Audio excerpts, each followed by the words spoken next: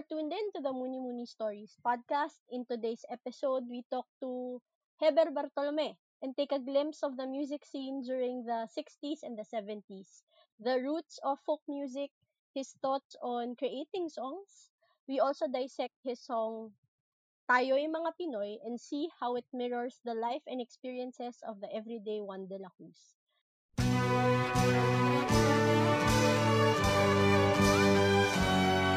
Tayo'y mga Pinoy, tayo'y hindi kano. Huwag kang mahihiya kung ang ilong mo ay pango.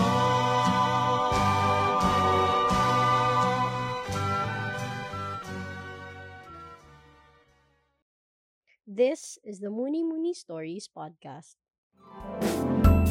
Ating kayamanan dapat ay ingatan, ating mga awit ngayon at kailanman. Aawitin, yayakapin, iingatan ngayon at kailanman. Ating kayamanan, OPM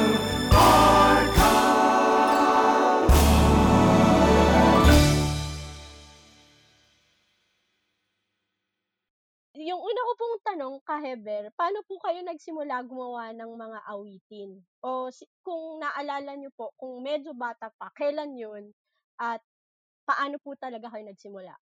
Una, bago ka makagawa ng kanta, kailangan familiar ka sa lahat ng mga elemento ng mga naririnig mo sa paligid mo o kinagis ng mga musika. May influence sa'yo yun. Yung kamukha ko, lumaki ako sa simbahan kasi ang tatay ko kasi pastor ng Protestant Church. So yung mga awiting simbahan, kinagisnan ko yun, nakapaloob ako doon. At the same time, mga magulang ko, mga professional na musician sila. Mga aking ama ay band leader ng mga rondalya, saka violin maker siya, lahat ng mga instruments na gagawa niya habang nagkapastor siya sa simbahan. Tapos yung aming panganay na kapatid, na panganay na anak ng tatay ko, siyempre gusto niyang magmana sa kanya, pinag-aaral niya ng conservatory sa UP. No?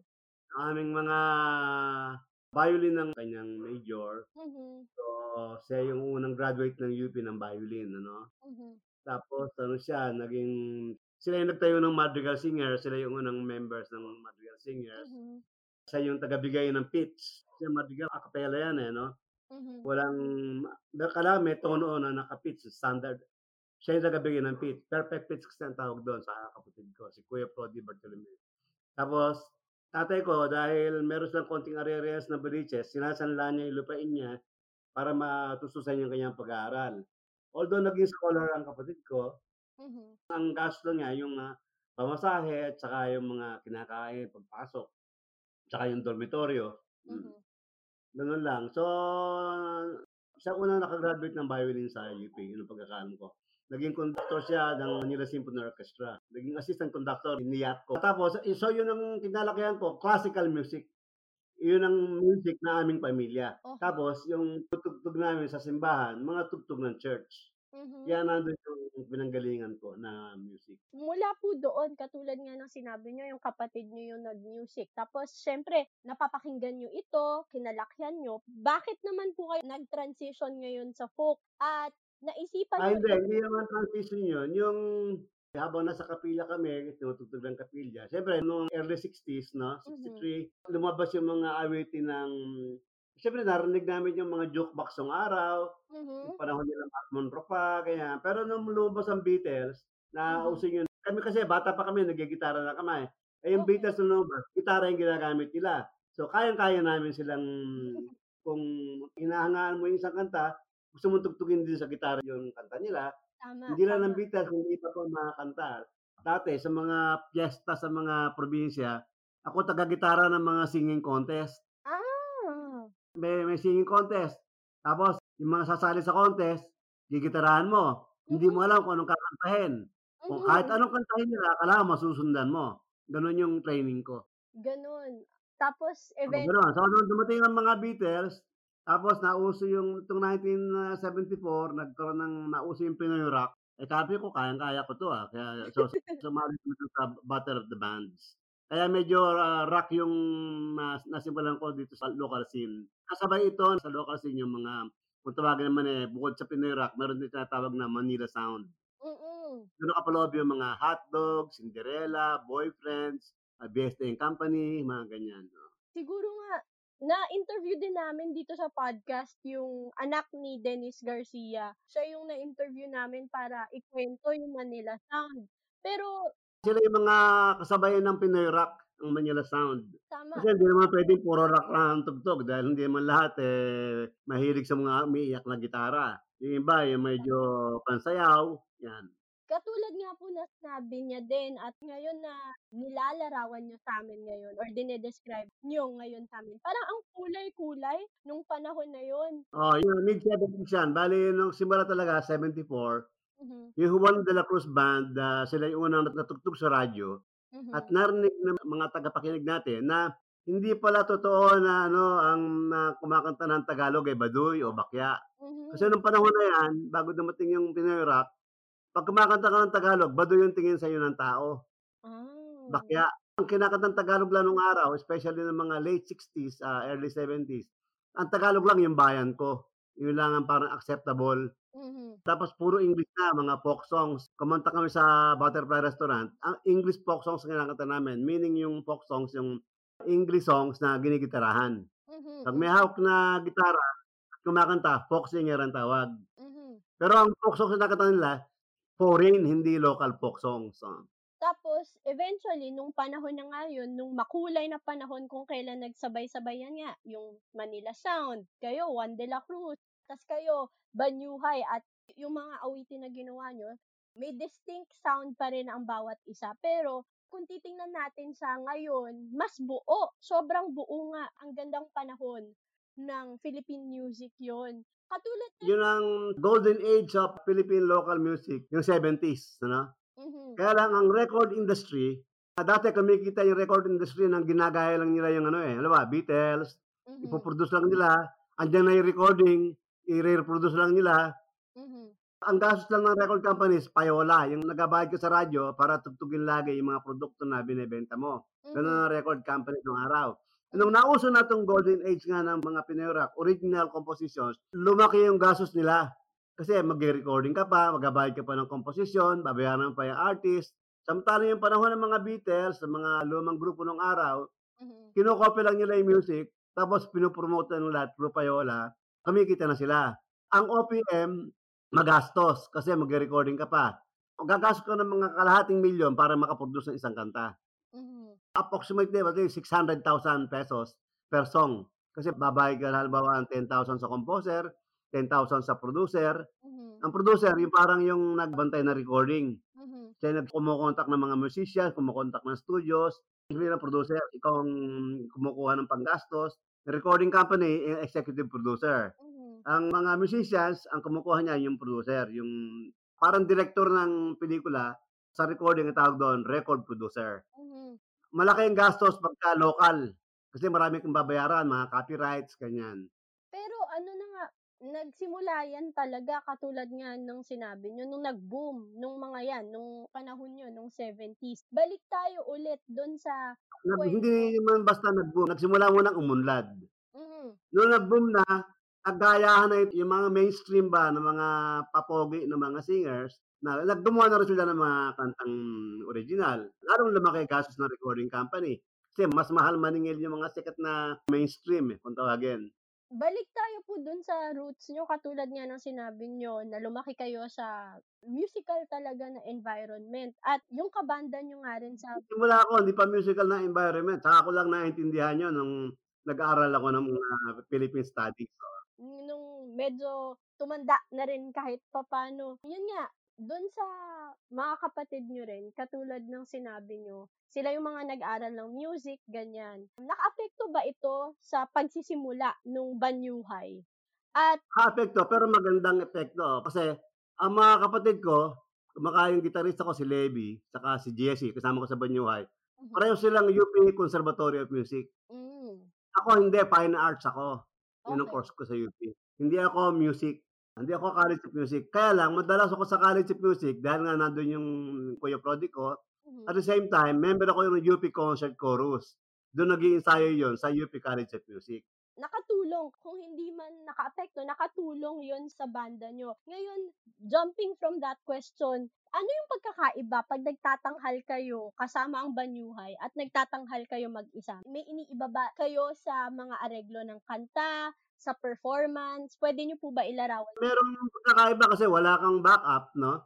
Walang nagse-second voice sa'yo. Pero, ano pa rin yung mensahe? At kung minsan, mas malinaw pa nga yung solo. Kasi yung mensahe, hindi natatabunan ng malalakas na tunog ng drums, ng bass, gano'n. No? Magkaiba talaga kasi meron nga kayong mga elemento katulad ng sinabi nyo, mga instruments na wala pag mag-isa kayo na nagtatanghal.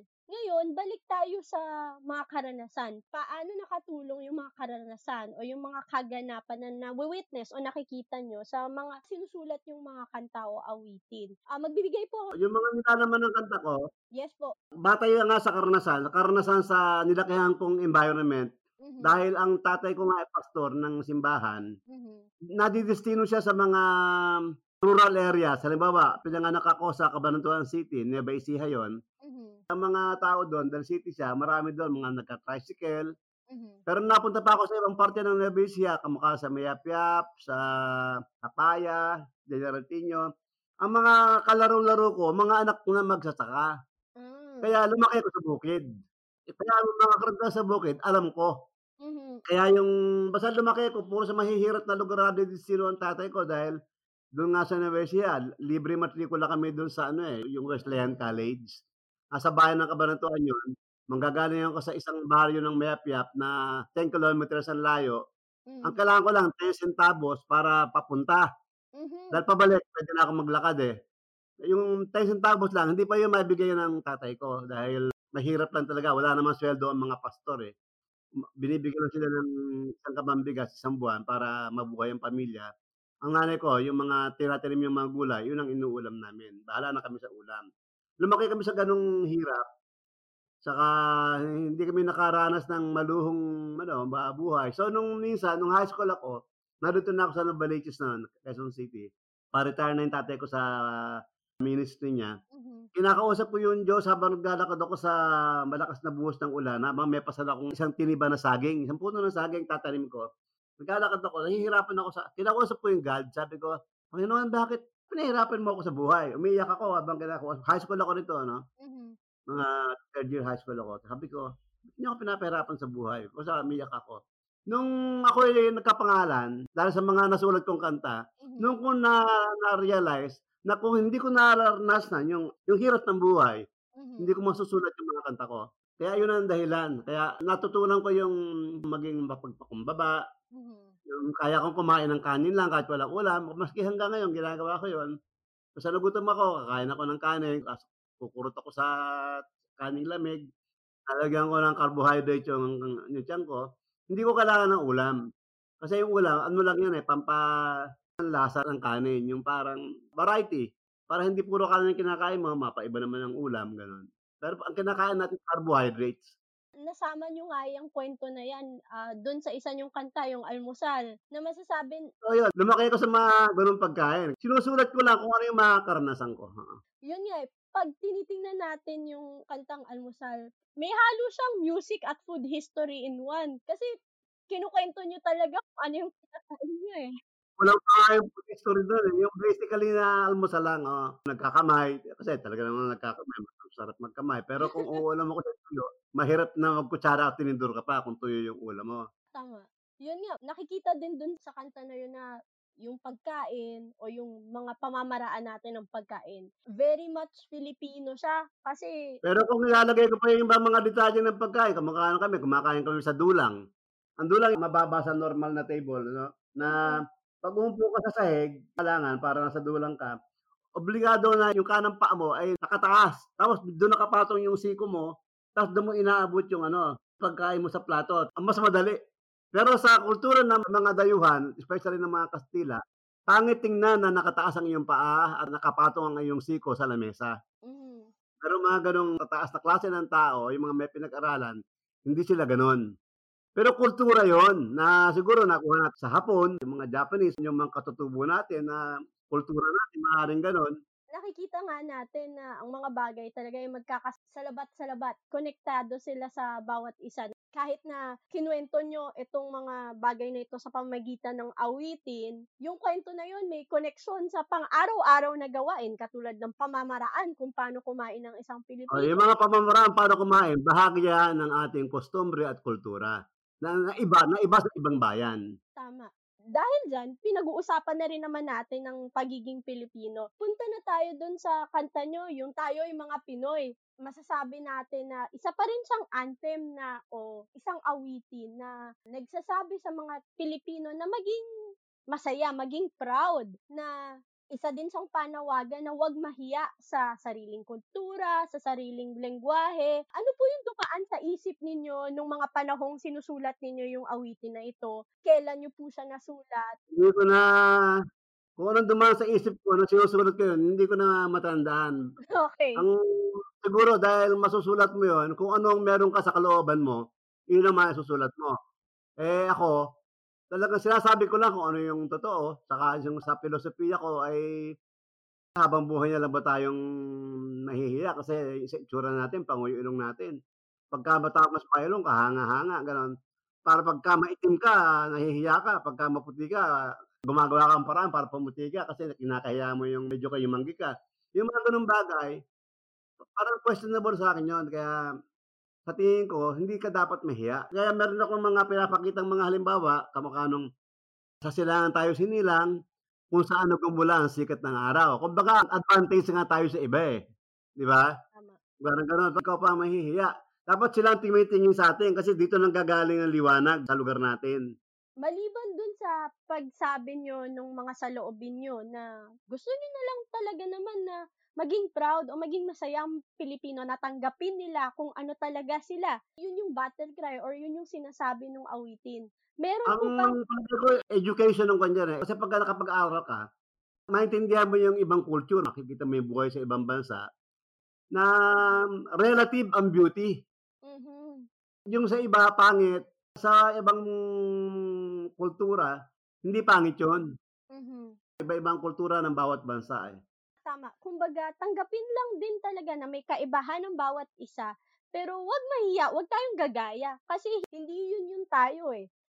Oo. Yun din yung mensahe nung inyong awitin. Maliban dito sa mga saloobin na ito, nung panahon po ba na sinulat nyo ito, may nakaapekto, may event ba na nakaapekto nung mga kanta na ginawa nyo nung panahon na iyon? O, Meron, pero hindi particular yung tayo mga Pinoy. Meron isang kanta ako na ang title, Karaniwang Tao, mhm, na naka-impluwensya sa dalawang magka-opposite na puwersa. Kamukha nung ako'y nasa kabundukan na sa San Jose Nueva Ecija, mhm, katabi ko yung isang NPA, hindi niya ako kilala. Dumalo ako sa lugar nila dahil meron akong inaayos na problema doon sa napangasawa kong Miss Philippines. Yung katabi kong NPA, nakasikup ako sa kanyang kulambo, no? In-interview ko siya, "Ba't ka nag-NPA?" Tinanong ko siya. Ang sabi niya, meron na rin siyang narinig na kanta. Hindi niya alam na ako yun, ha. mhm, Kanta ni Heber Bartolome, sabi, ang title ng kanta, Karaniwang Tao. mhm, Gano'n. Hindi ako kumikibo na ako si Heber Bartolome. Yun. Tapos doon naman nakulong yung mga Magdalo Group, no? mhm, Pareho silang napagalaw mhm, ng awitin. At particular yung kantang Karaniwang Tao. Na kung papakinggan mo yung kantang Karaniwang Tao, susuriin mo yung mga lyrics, wala namang revolutionary doon sa kanta na yun. mhm. Mga larawan lang yun ng paghihirap at pagsisikap ng karaniwang Pilipino. So nakaapekto yung kanta sa mga seryosong bagay na ginawa ng isang tao o ng grupo ng mga tao. Siguro din kung sasakyan ko yung idea na yun, dahil yung mga awitin na sinusulat ninyo ay refleksyon ng mga totoong bagay na naoobserbahan nyo, nawi-witness nyo, ang daming taong nakaka-relate sa mensahe nito. Totoo yan. Ang mga awitin ko ay walang mga sinasabing ibagsak si ganito o ibagsak ang gobyerno, walang gano'n, kundi nagpapakita ka lang ng mga larawan ng buhay. Mhm. Yung mga tao nag-a-identify sila doon sa mga sinasabi mo sa kanta mo. Sinasabi nila, "Totoo 'to, naranasan ko 'to." Ganyan. Kamukha nung Nena, yung kantang Nena tungkol sa prostitution, Mhm. maraming mga pamilya ang may mga anak na nag-prostitute dahil kailangan nilang kumain. Mhm. Partikular yung mga magkasaka. na dapat sa kanila manggagaling ang bigas. Pero sa panahon na 'to, ng mali ang nangyayaring sistema, yung mga anak na magkasaka, nagbebenta ng laman para makabili ng bigas. Mhm. Siguro yun, napakaganda nung idea o yun nung thought na yun, na ang ginawa niyo na lang naman talaga ay magsabi ng totoo dun sa pamamaraan na alam niyo kung paano ilahad yung katotohanan. At katulad din ng mga halimbawa na sinabi niyo, yung kantang Nena, yung almusal, nagsimula tayo dun na napaka-regular na pang-araw-araw na ginagawa, kumakain, ano-ano ang kinakain ng isang tao sa Pilipinas. Tapos nag-transition tayo dun sa tayo yung mga Pinoy na ang gusto niyo lang naman sabihin na maging proud ang mga Pilipino at hindi nila ikumpara ang sarili nila sa iba kasi may iba't ibang kagandahan ang bawat kultura. At ngayon naman, pagkatapos nun, pinag-usapan din natin yung karaniwang tao na kahit ano pa mang sektor ka sa Pilipinas, mapasundalo ka, maparebelde ka, dahil nakaka-relate o nakokonekta mo yung mensahe ng kanta sa iyong sariling karanasan, yung kanta parang nakikipag-usap din sa'yo. At ngayon, yung huling-huli nating napag-usapan o nadaanan na kanta, yung Nen, na talaga namang refleksyon talaga ng karanasan ng mga kababaihan na dahil sa kahirapan, kinailangan kumapit sa patalim. Ang dami na nating napag-usapan at nasa huli na akong dalawang tanong. Balik tayo dun sa idea na ang mga sinusulat yung awitin ay laging galing sa sarili mong obserbasyon at karanasan. Sa tingin nyo, ang isang songwriter, kaya niya bang gumawa ng awitin na hindi base dito? O hindi magiging totoo o hindi magiging maganda ang kantang gagawin kung hindi siya manggagaling sa isang totoong lugar? Parang hindi siya manggagaling sa sariling karanasan. Ano po yung take nyo dun sa tanong na yun? Hindi ko alam sa ibang composer, pero ako definitely, para maging honest ka, kailangan karanasan mo, eh. O Mhm. kaya karanasan ng isang taong malapit sa'yo at nauunawaan mo ang kanyang sitwasyon, 'no? Halimbawa, kamukha nga nung sa ating pambansang kalagayan, 'no, let's say sabihin nating, pulitikal, 'no? Kamukha nung ginawa kong kantang, awit ko na ginawa ko pa nung early 70s. Yung lyrics nito, narito ang awit ko. Tungkol sa iyo at sa akin, pakinggan mo. Noong tayo ay panganak, ang kamaoy nakakuyom habang umiiyak. Mhm. Yaoy pagtutol sa kinagisnan, isang bayang utu-uto sa mga dayuhan. Yun ang lyrics ko. Yun hanggang ngayon ganun, eh. Ang dayuhang binabanggit doon, Amerikano. Ngayon iba na, utu-uto pa rin ang ano natin, eh. Nagbago lang ng muka, kumbaga, pero Oo, pero ganun pa rin yung dapat. Tignan mo ang Vietnam lumalaban sa China, 'di ba? Hindi nila pinayagan ano yun yung mga mangingisda nila. Hindi pinapayagan. Tayo nabababoy yung mga mangingisda natin, eh. Diyan ang nagagaling ng kabuhayan na hindi lamang ng mga mangingisda, kundi yung mga bumibili ng mga isda na nahuhuli nila, mm, 'di ba? Yung trade ba, pati yung nagbiyahe ng mga isda na yan dadalhin sa pamilihan. Yung mga mhm, tao na yan nabubuhay sila sa konting kinikita na hindi tama, naman tama, malaki ang kita, konti lang. Mawawala yun dahil binawal mo mangisda yung mangingisda natin dun. mm, Kaya sariling lugar natin yun. Parang masakit sa kalooban yun. Pagka gano'n kung bata-bata pa ako, ewan ko yung mga batang composer ngayon, dapat isulat nila yun. mhm, Nasulat ko na yung share ko nung kabataan ko, nung panahon na Amerikano yung parang sinasabi kong dayuhan. mhm, Ngayon may iba ng dayuhan na harap-harapan, binabawalan yung mga oo, mangingisda natin. ibang mukha na. Siguro, jumping from that idea nga, yung karanasan, sa tingin niyo ba nakakaapekto ito sa originality o pagiging orihinal ng isang awitin na sinusulat? Oo, definitely. Kasi galing sa'yo, galing sa sarili mong karanasan, eh. Mhm, Siyempre lumalabas din yung mga parang ano mo, malawak na pananaw, ano? Kasi mhm, yung ibang mga composers din, mga hindi rin naman nakapag-aral, wala silang pakialam sa politika, wala silang alam sa problemang ekonomiya ng bansa natin. Hindi nila susulatin yun. Ang susulatin lamang nila yung mga dalawang puso nag-iibigan na yung isa ay nasawi, isa nabigo, at yung isa yung may pinagkasalosan. Minsan ganun lang yung mga kanta. Kasi andun lang yung karanasan nila. mhm, Kaya kung wala silang karanasan sa politika, wala silang masusulat tungkol do'n. mhm, Kung umiiwas sila sa mga kamukha ko, dahil ako, ang kumukuha sa'kin sa 'pag kumakanta ako, ang kumukuha sa'kin karamihan mga leftist group, eh. Kasi yung kanta ko nag-a-identify sila. mhm, Kaya dahil kumakanta ka doon, isipin ngayon ng gobyerno, komunista ka. Di ba? Yun ang sinabi ko sa kanila. Tapos iginalang nila yung desisyon ko na yun. Babalik lang tayo dun ulit eh. Parang hindi naman kailangan, parang ang tunog, nagiging political lang siya dahil sinasalamin mo yung Hindi ako katotohanan. political ako eh. Oo. Kung ano lang yung totoo, yun ang sinasabi ko. Dahil yung kinakanta ko, merong bahid ng politika, akala nila political yung kanta. Hindi. Wala akong kantang sinabi ko siya, may mga sloganeering, mga ibagsak, makibaka, huwag matakot. Wala akong ganun mga lyrics. Sa akin, maluluma yun eh. Baga bago ang panahon, hindi na siya bagay. Pero yung kanta ko, kahit anong panahon, pwede mo siya pakinggan. Sa mga kanta kong pasahero, sumasabit sa bus ng mga tao. Ngayon, ang bus, mga aircon na. Pero ganun pa rin ang problema ng mga pasahero. Mga commuter, Siksikan, oo, sinasaksak no? siksikan. Tama. Dahil nga, reflection lang siya ng katotohanan. Ang dami, medyo loaded din yung diskusyon na yun. Ang ganda din nung insight na meron tayong sari-sariling pamamaraan kung paano natin maipapakita yung karanasan natin. Katulad nga ng sinabi nyo, dahil lubog kayo, o napansin nyo, katulad nung sa Nueva Ecija, katulad nung kinuwento nyo kanina, talagang ito yung mga experiences o karanasan na naranasan nyo. Kaya walang tao, walang bagay na magsasabi na hindi siya talaga totoong naganap. Ito talaga yung realidad. Dahil ito yung na-witness o nakita nyong realidad. Yung huli kong tanong, ang dami nyo na pong nagawang kanta sa pagiging musikero nyo mula nung panahon, mula nung 60s, mula nun hanggang ngayon. Bakit tingin nyo importante yung mga initiatives or efforts na i-archive o itong mga kanta na ito, yung mga kwento na konektado sa mga kanta na ito? Yan maganda yung ginagawa ninyo. Kasi ako, 72 years old na ako ngayon eh. Baka next year, hindi mo alam kung buhay pa ako, patay na ako. At least merong nag-interview sa akin ngayon sa piano na organisasyon. Ayala, naparespetadong grupo pa naman ng Ayala.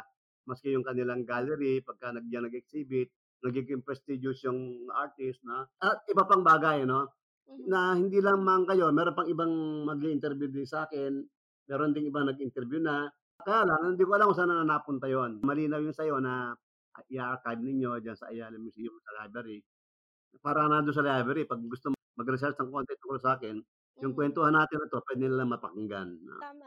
Nakakatuwa yun na importante na maipasa yung mga kwento na ito. I-end ko yung ating interview doon eh. Dahil yung mga awitin nyo na nga, katulad ng sinabi nyo throughout the interview, ay reflection sa ng katotohanan ng panahon na yun, ng mga karanasan ninyo din. Yun din siguro. At hanggang ngayon, katotohanan pa rin siya. Tama. Yun din siguro yung masasabi nating legacy o yung may iwan. At kung may mga researchers, mga estudyante na gusto balikan, ano nga ba yung mga nakaapekto sa mga timeless na kanta nito ni Heber Bartolome? Maari nila to tingnan at makuha dito sa library. Yun po, doon na po nagtatapos yung ating interview. Maraming salamat po, Heber, sa pagpaunlak sa amin ngayong hapon, sa oras ninyo para ikwento yung mga awitin na ito, yung mga paano kayo lumaki, yung mga karanasan ninyo.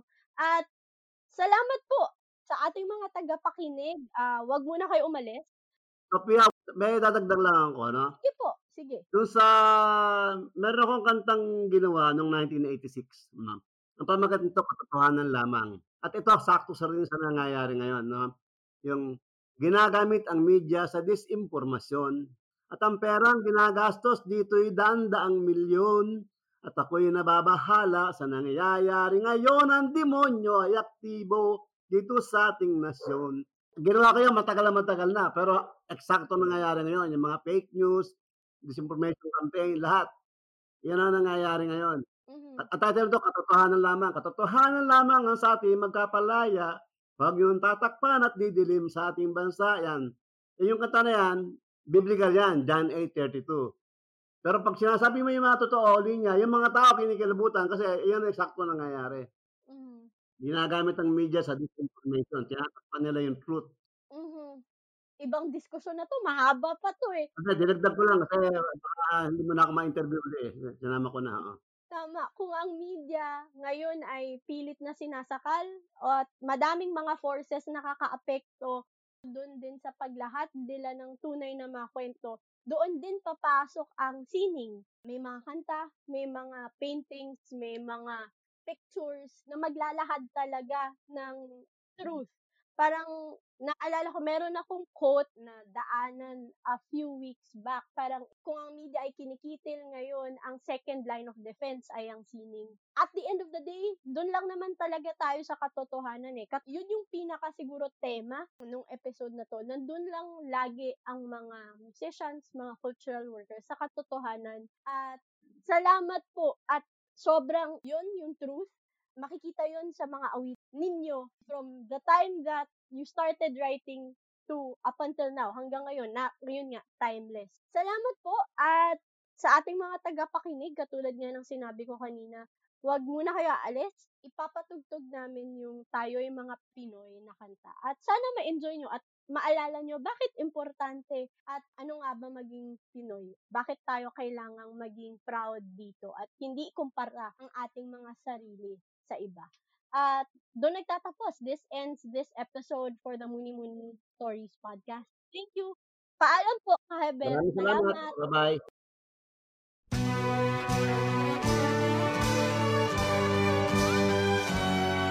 Tayo'y mga Pinoy, tayo'y hindi kano. Huwag kang mahihiya kung ang ilong mo ay pango.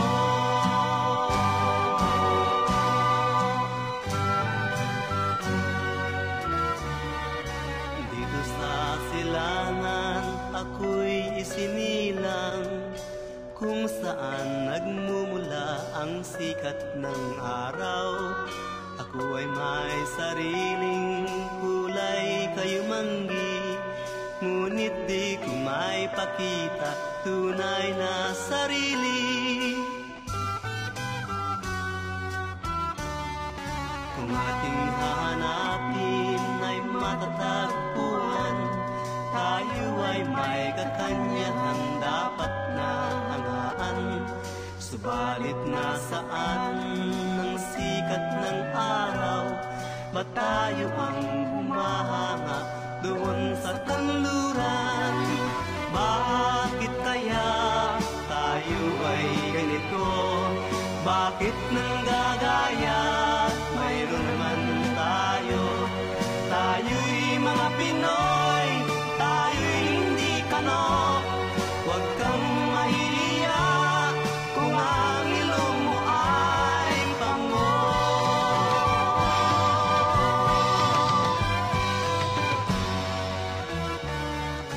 Dito sa silangan tayo'y sinilang, kung saan nagmumula ang sikat ng araw. Subalit nasaan ang sikat ng araw? Ba't tayo ang humahanga doon sa kanluran? Bakit kaya tayo ay ganito? Bakit nanggagaya? Mayroon naman tayo. Tayo'y mga Pinoy, tayo'y hindi kano. Huwag kang mahihiya kung ang ilong mo ay pango. You just listened to the 11th episode of the Muni Muni Stories podcast with Heber Bartolome as our guest and Tayo'y Mga Pinoy as our featured song. Did you like it? Kindly let us know by commenting in our social media pages, that is the Filipinas Heritage Library and the OPM Archive. Muni Muni Stories podcast is presented by the Filipinas Heritage Library, OPM Archive, and Ayala Museum. Episodes are hosted and written by FHL Sofia Santiago, and sound engineering was done by FHL's Andre Angeles.